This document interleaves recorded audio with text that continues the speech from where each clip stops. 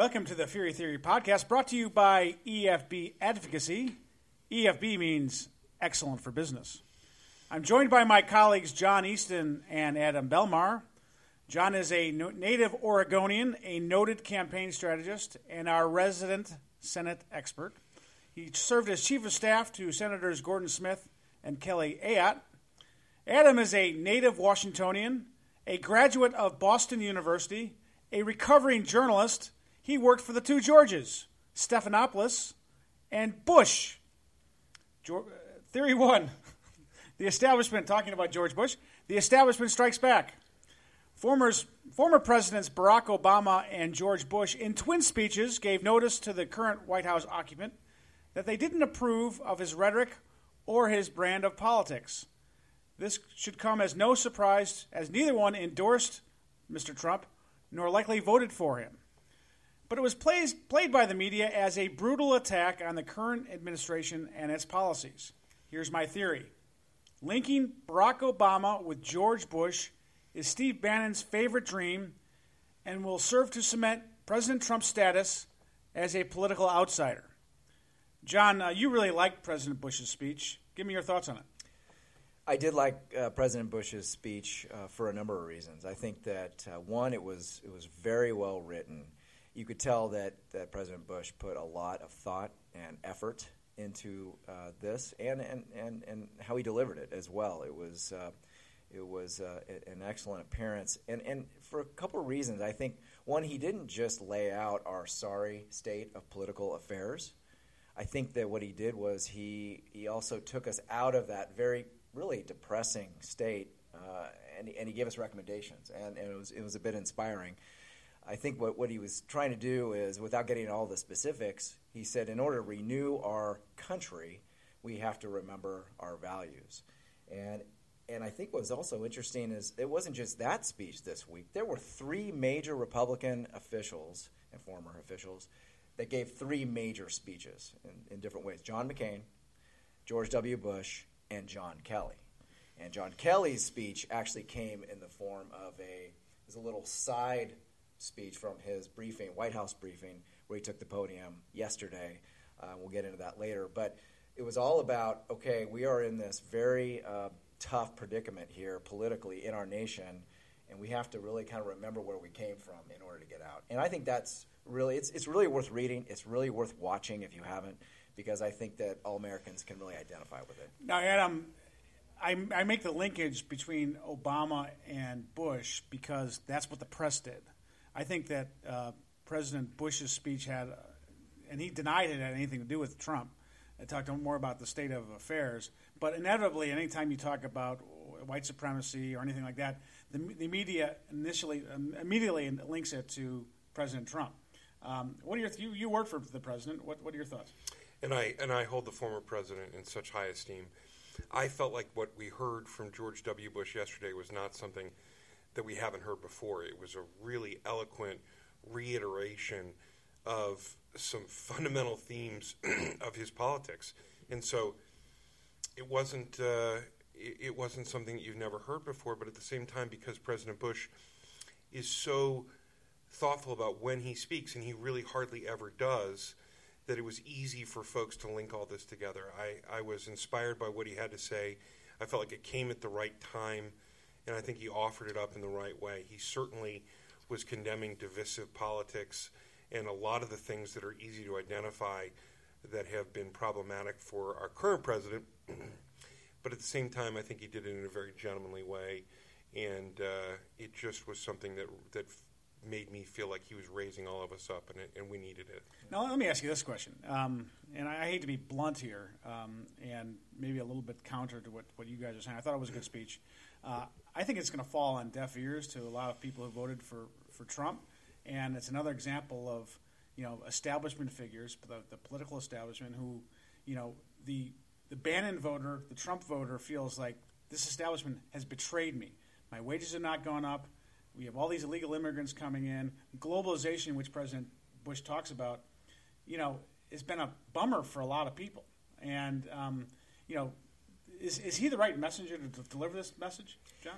Well, I think you nailed something that has been happening really ever since the current president was a candidate running for office, blew through the Republican primary, blew away the likes of governors and sitting senators.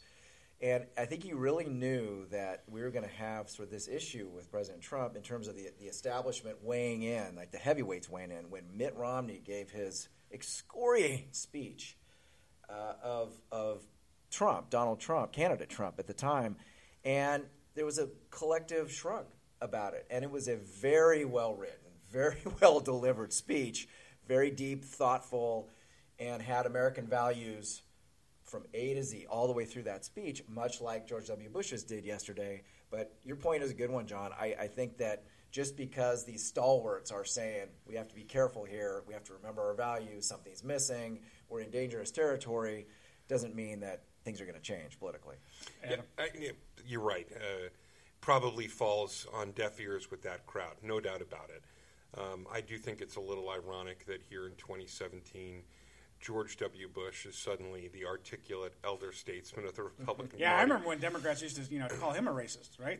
Well, listen, I don't think there's anything like that in that man's body, and a lot of what he's done in his silence and his works, his good works, say to me everything about who he is. But as a political driving force, what he said was great, I think, and it resonated with some, but I think it's going to largely fall on deaf ears for the folks who are firmly behind President Trump right now.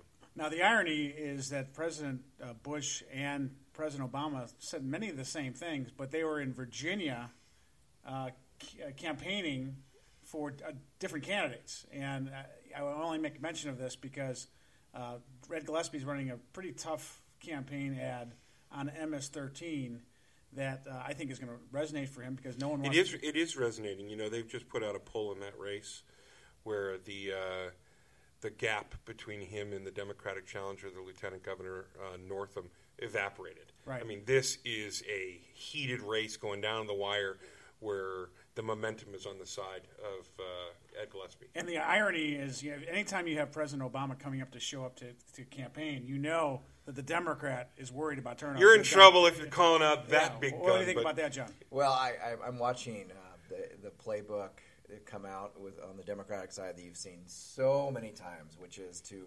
really energize the population center, in this case, Northern Virginia, the Washington, D.C. suburbs of Northern Virginia, and drive and inspire, motivate those voters, because on election nights, we've seen time and time again with presidential elections, you watch Virginia looks like it could go Republican, and then the suburbs come in, and boom, it's over. The Washington, D.C. suburbs. I mean, that's right. This has always been a traditionally red state. It has been blue for quite a while through governors and the entire Senate delegation, and that is almost exclusively because of the population in Northern Virginia. I will say this. Earned media coverage is driving this story for Ed Gillespie, and I mean that not about Gillespie's campaign ad. I mean about actual MS-13 attacks, murders. I mean, this gang is out of control, and it's out of control in the suburbs, not in D.C. So this is why this campaign is resonating for folks. And you can be, like Ed Gillespie has been, pro-immigration reform and against MS-13, and I think the sanctuary city argument is working very well for Ed Gillespie. I would just jump back in to say that it's all about timing, right? And I liked what Easton was saying about the speech from Mitt Romney, but this date and time on this particular week to have these two former presidents come out and largely condemn the rhetoric in our politics and those elements that people are most upset about who aren't with Trump, they hit home, and people are going to be talking about it on Sunday, and more op-eds will be written. It might not have a giant, profound impact, but I do think that they really couldn't have timed it any better. Theory 2, Gold Star mess. At a press conference earlier this week, Mr. Trump bumbled a question about the deaths of 4 American soldiers in Niger and stumbled into how he expresses his condolences to the families of the grieving. What ensued was a weird week of political posturing about Gold Star families. It took the White House Chief of Staff, John Kelly, in a powerful statement and more powerful press conference to put an end to all the nonsense and call out a Democratic Florida Congresswoman, Frederica Wilson, for being completely out of line. My theory, John Kelly once again shows how he is the adult in the room and why it's so important to keep him there as chief of staff. Adam, you watched Kelly's remarks. Your thoughts? Well, we should all be able to recognize how lucky President Trump is to have someone like General Kelly as his chief of staff. He's had a really profound impact, I think, on this White House and the president, and that's wonderful. The fact that it required the chief of staff to come out into the briefing room for a second time in 2 weeks says a great deal about how much words matter.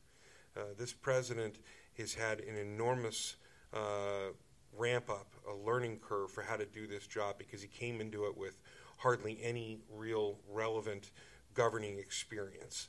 And he really put his foot in it on Monday, and then he doubled down, as he often does, and created the real center of this controversy. And some of it, quite frankly, for folks who are still getting up to speed on it, was because he took some really personal advice that we now know all about thanks to General Kelly and started repeating some of it in public in ways that he shouldn't have, and then mangled the delivery of this comment about he knew what he was getting, what he was signing up for. General Kelly lost a son in Afghanistan, and what he did in the briefing room, John Feehery, was just deeply personal. It was deeply personal, but I also thought that he tried to tell us exactly what he told the president. I think he felt personally responsible for what the president, and I think the president was trying to, express his condolences in any way he knew, and he wanted advice from General Kelly, which he got. John Easton, once again, the media runs with this, and then the Democrats, this crazy congresswoman from Florida, she's a nutcase, and she's every bit as egotistical as Donald Trump. Maybe worse. And she's listening in on this conversation, which I think is entirely inappropriate. What do you think? Well, and General Kelly was very articulate about that and very emotional about that, how he described how really that he was stunned that the congresswoman was on the call. But let's step back to really how this all got started. And I think it reflects the fact that Donald Trump is not a politician. He still really isn't a politician. He doesn't come from those roots. And I think in situations like this, I think not being a politician can be very helpful to the president in many situations. And in this case, it was not. Because the moment, and I was watching this speech live, and the moment that he started commenting about his predecessors' outreach to grieving families of fallen soldiers, I knew that this was going to get ugly, and it did very quickly. And what happens in these situations is someone initiates, someone reacts, the temperature goes way up, and the media, it's like catnip to them. And that's what happened in this case. But the fact that it happened over a fallen soldier, an American soldier, as an American myself, it's completely inexcusable that this occurred, no matter who's to blame. And I think that because it was a fallen soldier, and it doesn't even matter who's to blame and who escalated, and the fact we just cannot, our politics cannot go there. And I was just absolutely appalled, whether it was the congresswoman or whether it was the president commenting about his predecessors. The whole thing was handled so badly, and to have General Kelly come in, who was the right person to come in and try to clean up this mess, the fact that he had to do this, I know pained him greatly, but thank God he did come in and do it. I think that there are some real lessons to be learned here, especially for President Trump. And that is, as I said at the beginning, words matter, okay? You have decided to do your very best in this case to convey how serious this loss is and how it's resonating at the highest level of government. But what you have to remember, Mr. President, is that so many people, especially the press, they want to misunderstand what you say. They purposely want to misunderstand. That's right. And they take things out of context. What this reminds me, anytime you work for any kind of politician, you always need to be careful that you're giving them not only information that is accurate, but also the way you give the information so it doesn't get screwed up. And this happened to me plenty of times where I make an offhand remark, or someone made an offhand remark to me, and then I would repeat. I remember one time I was working with the speaker, and I was talking to my chief of staff, and this is during the Supreme Court, when the Supreme Court was deciding George Bush versus Al Gore. And my chief of staff said something about them being a bunch of partisan hacks. And I saw a Washington Post reporter like 3 minutes later, and I called this Florida Supreme Court a bunch of partisan hacks, which he used in the quote. And it became fodder for CNN and MSNBC, and they were attacking me for attacking the speaker for getting involved. And keep in mind, this is a moment when there was some thought about the Speaker of the House becoming president because this whole thing was... So it caused a huge controversy. It is easy when you're talking to the media to say things that you probably, just come to the top of your mind. And if you're President Trump, you say things that come to the top of your mind all the time. So it's not just the president's fault. It's also, I think, a learning experience for all of his advisors. And that's the thing that you have to understand. Yes, and I want to jump right back in there again because there's even more lessons to be learned. In addition to recognizing this fact that so many people, especially the press, are seeking to misinterpret what the president is saying, there are also some boilerplate reactions that this president has that are really not serving him well. So let's deconstruct for just a second. He made this call. The Congresswoman was listening in on the call. She brings out what he said, which we now understand the context and the depth of the meaning of what he was trying to communicate. It didn't go well, apparently. But now we understand that this was essentially what was said, and yet the president has said, I never said that, and I have proof. Well, where have I heard that before? I think I heard that with James the Comey. Loyalty Pledge and with the former FBI director. You know who else invoked the FBI director's name yesterday? General Kelly did. He was talking about the eulogy that he gave, but this shared experience that the general has and losing folks and being there for folks and having himself lost a son tells us everything we need to know about him.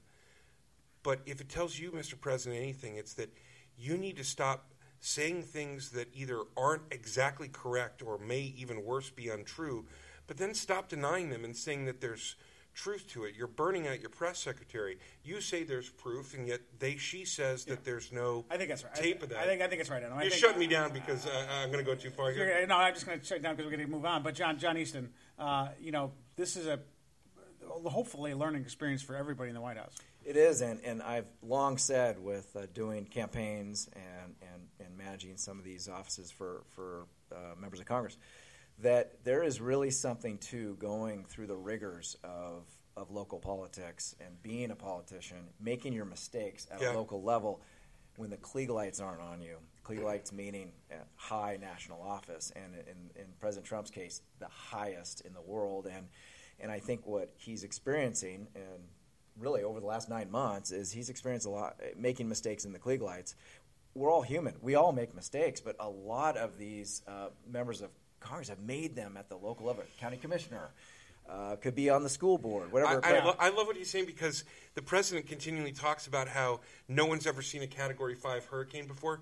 Well, trust me, Mr. President, many of these politicians have been under this microscope before. You have never seen it because you've never been there, and you are learning a great deal. You've got a long way to go, but I do think that if we give him enough time, he'll get there. But in the interim, God, man, clean it up. One's bitten, twice shy, but he keeps getting bitten, and he's not shy at all. And I think that's a problem for this president. But the other thing about this president is the media hates him, and they love to take everything he says out of context. Very and true. You have a group of people, the media, the never-Trumpers, and then the Democrats. And anything that he says is taken way out of context. And believe me, the media is suffering because of it, because people don't believe the media anymore. And I think that's a problem. That's right. Theory 3, he's all over the place. 900 feet, up to 1,300 feet. What an asshole. That's my favorite line from the movie Airplane. Airplane. And that could describe President Trump's position on the bipartisan effort to fix Obamacare. He first said he was for it, and then he said he was against it. Nobody knows for sure where he is. Now, I don't mean to imply that the president is an asshole. And I think his reluctance to embrace Senator Alexander's bill has less to do with his own personal preferences and more to do with the fact that Republicans aren't ready to embrace it in either the House or the Senate.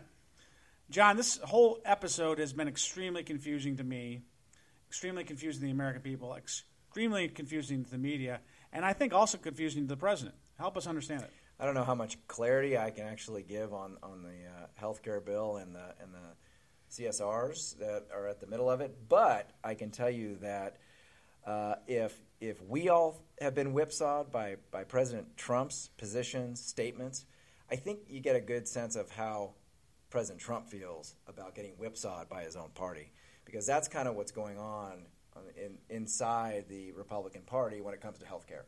I mean, you have the Freedom Caucus, you have the Heritage Foundation, you have the Chamber of Commerce, you have Rand Paul, you have Ted Cruz.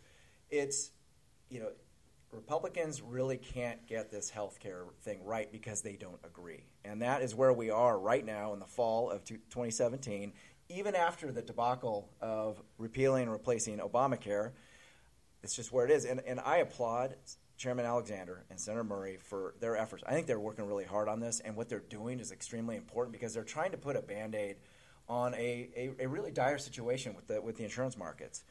But what's happening is it's the president, yes, but it's all the forces within the party. It's all the factions that are really, they've got the knives out. So I wouldn't see a health care bill coming on the floor. Mitch McConnell's not going to do that. He's not going to put a bill on the floor that's amendable without there being next to 100% agreement. I kind of felt like he was more or less clear about that on Monday in the Rose Garden. And he is just not going to go through a health care debacle again unless he's got solid agreement within his caucus. The president said they had the votes. Well, did he not say that this week, gentlemen? I think this also, it's a context of the votes, and to your point, John, Mitch McConnell is not that interested in dividing up his caucus, even though he's very, very close to Senator Alexander. But he also doesn't want to go through a situation where something does pass, a bipartisan bill does pass the Senate, and then dies in the House, and then all his members who voted for it are in a very, very vulnerable spot. I mean, what Mitch McConnell is trying to do, he's trying to get a budget passed, which he just did yesterday. I think that's going to fly through the House, and this is going to put them in an incredibly strong position to pass a tax bill as a Christmas present. Yep.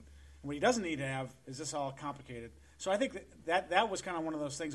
I think that President Trump would be more than happy to get a bill that stabilizes the markets, because he doesn't want that to happen where you have insurance premiums go up, especially in Trump country.